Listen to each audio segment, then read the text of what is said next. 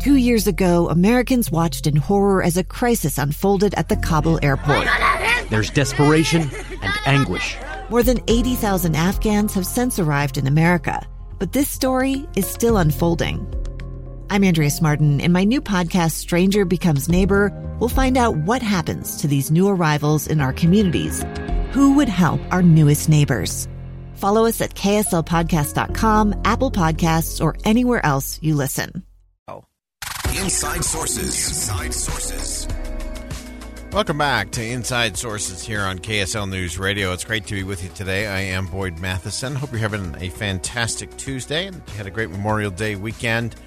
And as we continue our discussion, we often talk about over-regulation. There was a lot of hand-wringing early on in the pandemic as we looked at things like, the ability to gather or worship being marginalized or moved out really quickly by sweeping government declarations.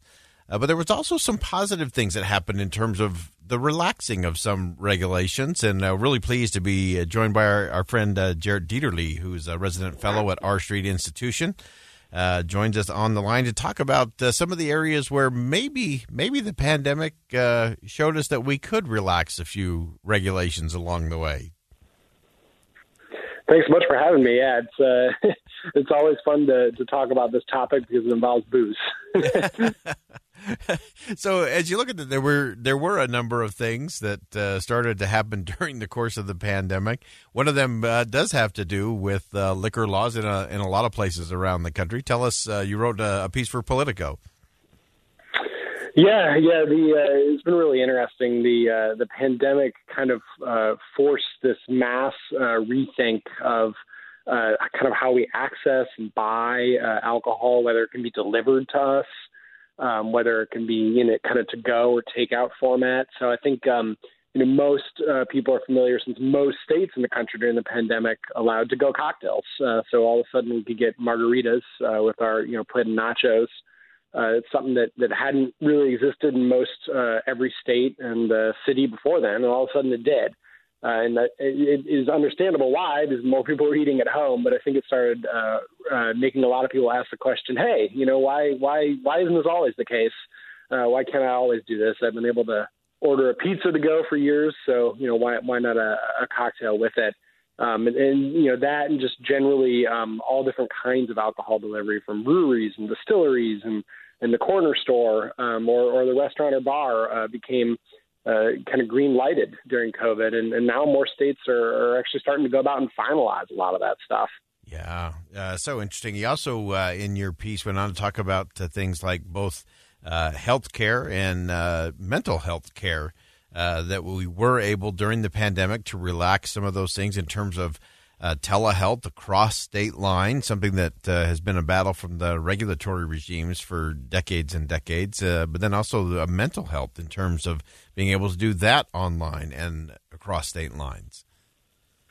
Yeah, there was a lot of changes that allowed insurance to cover telehealth services.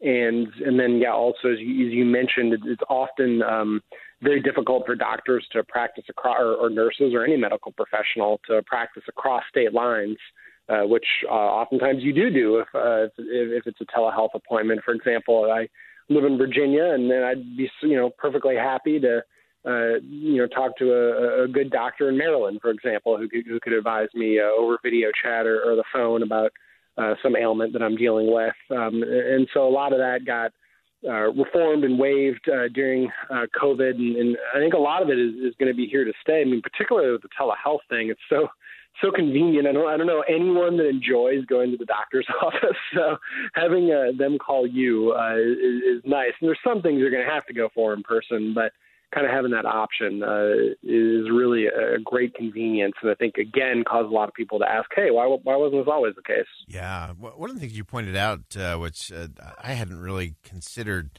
was that if suddenly we did go back, especially as it relates to medical telehealth and mental telehealth, if we did suddenly just snap back to pre-pandemic regulatory regimes, that could be a real hardship and a real detriment, especially in some of our poorer and more vulnerable communities.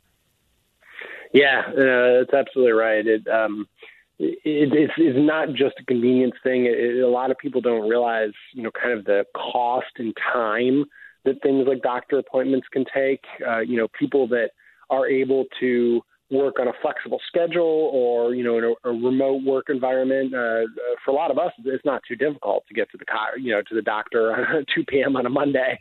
But people that work shift work or have to be in person, it can be really difficult. But a telehealth appointment can be a lot easier sometimes. And so if we go back to that, it's going to really disadvantage a lot of people. And again, particularly people in kind of lower and middle income professions oftentimes, and make their lives a lot more difficult and costly for no good reason, really. Yeah. If you're just joining us, we've got Jarrett Dieterle on the line with us from R Street Institute. And just before I let you go, I wanted to get in and see just what you're hearing in terms of kind of the go forward, both from a federal policy standpoint, but also obviously the patchwork of states as it relates to alcohol policy in particular, more and more state by state. But what are you hearing both nationally and kind of around the country in terms of, what do we snap back, or are some of these changes of some of these regulatory systems here to stay? Yeah, it's a good question, and I think that a lot of people, unless they're kind of experts on government process, maybe don't think about it, but a lot of the stuff that we've been enjoying, these things we've been talking about, it has been temporary kind of executive orders. It's really easy for a governor or the president to, sign something quickly in a state of emergency. But to make it permanent, oftentimes you need the legislatures to come in and pass the law. So.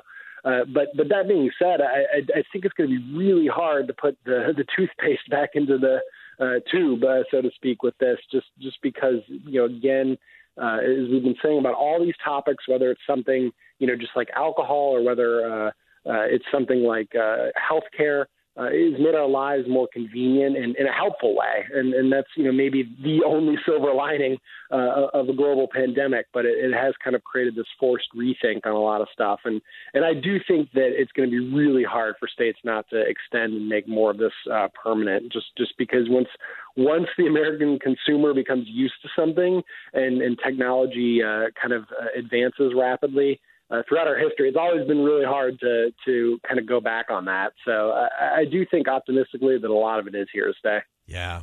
Great insight as always. Jarrett Dieterle joining us. He's a resident fellow at R Street Institute, and always appreciate your perspective on especially these regulatory pieces that drive me crazy. And hopefully at some point we'll get them all sorted out. Jarrett, thanks for joining us today. Thanks much. You have a great one. All right. Again, so interesting. Some of these things that were relaxed during the course of the pandemic, whether it's alcohol policy or whether it's telehealth or telemedicine and mental health. There's a host of those things that I think got better as a result. And it would be sad if we had a snapback moment where legislatures didn't advance the ball on really providing better care, more options to more communities and more individuals. Some of the things that we've learned are absolutely possible during the course of the pandemic. All right, we're going to step aside for bottom of the hour news. We are tracking President Joe Biden is speaking in Tulsa, Oklahoma today, the 100th anniversary of the Tulsa Race Massacre. We'll bring some highlights from that, as well as, I think, one of the best speeches President Biden has ever delivered, which he did yesterday at Arlington National Cemetery. Stay with us. Much more to come on Inside Sources on KSL News Radio. 2 years ago, Americans watched in horror as a crisis unfolded at the Kabul airport. There's desperation and anguish. More than 80,000 Afghans have since arrived in America, but this story is still unfolding. I'm Andrea Smartin. In my new podcast, Stranger Becomes Neighbor, we'll find out what happens to these new arrivals in our communities. Who would help our newest neighbors? Follow us at kslpodcast.com, Apple Podcasts, or anywhere else you listen.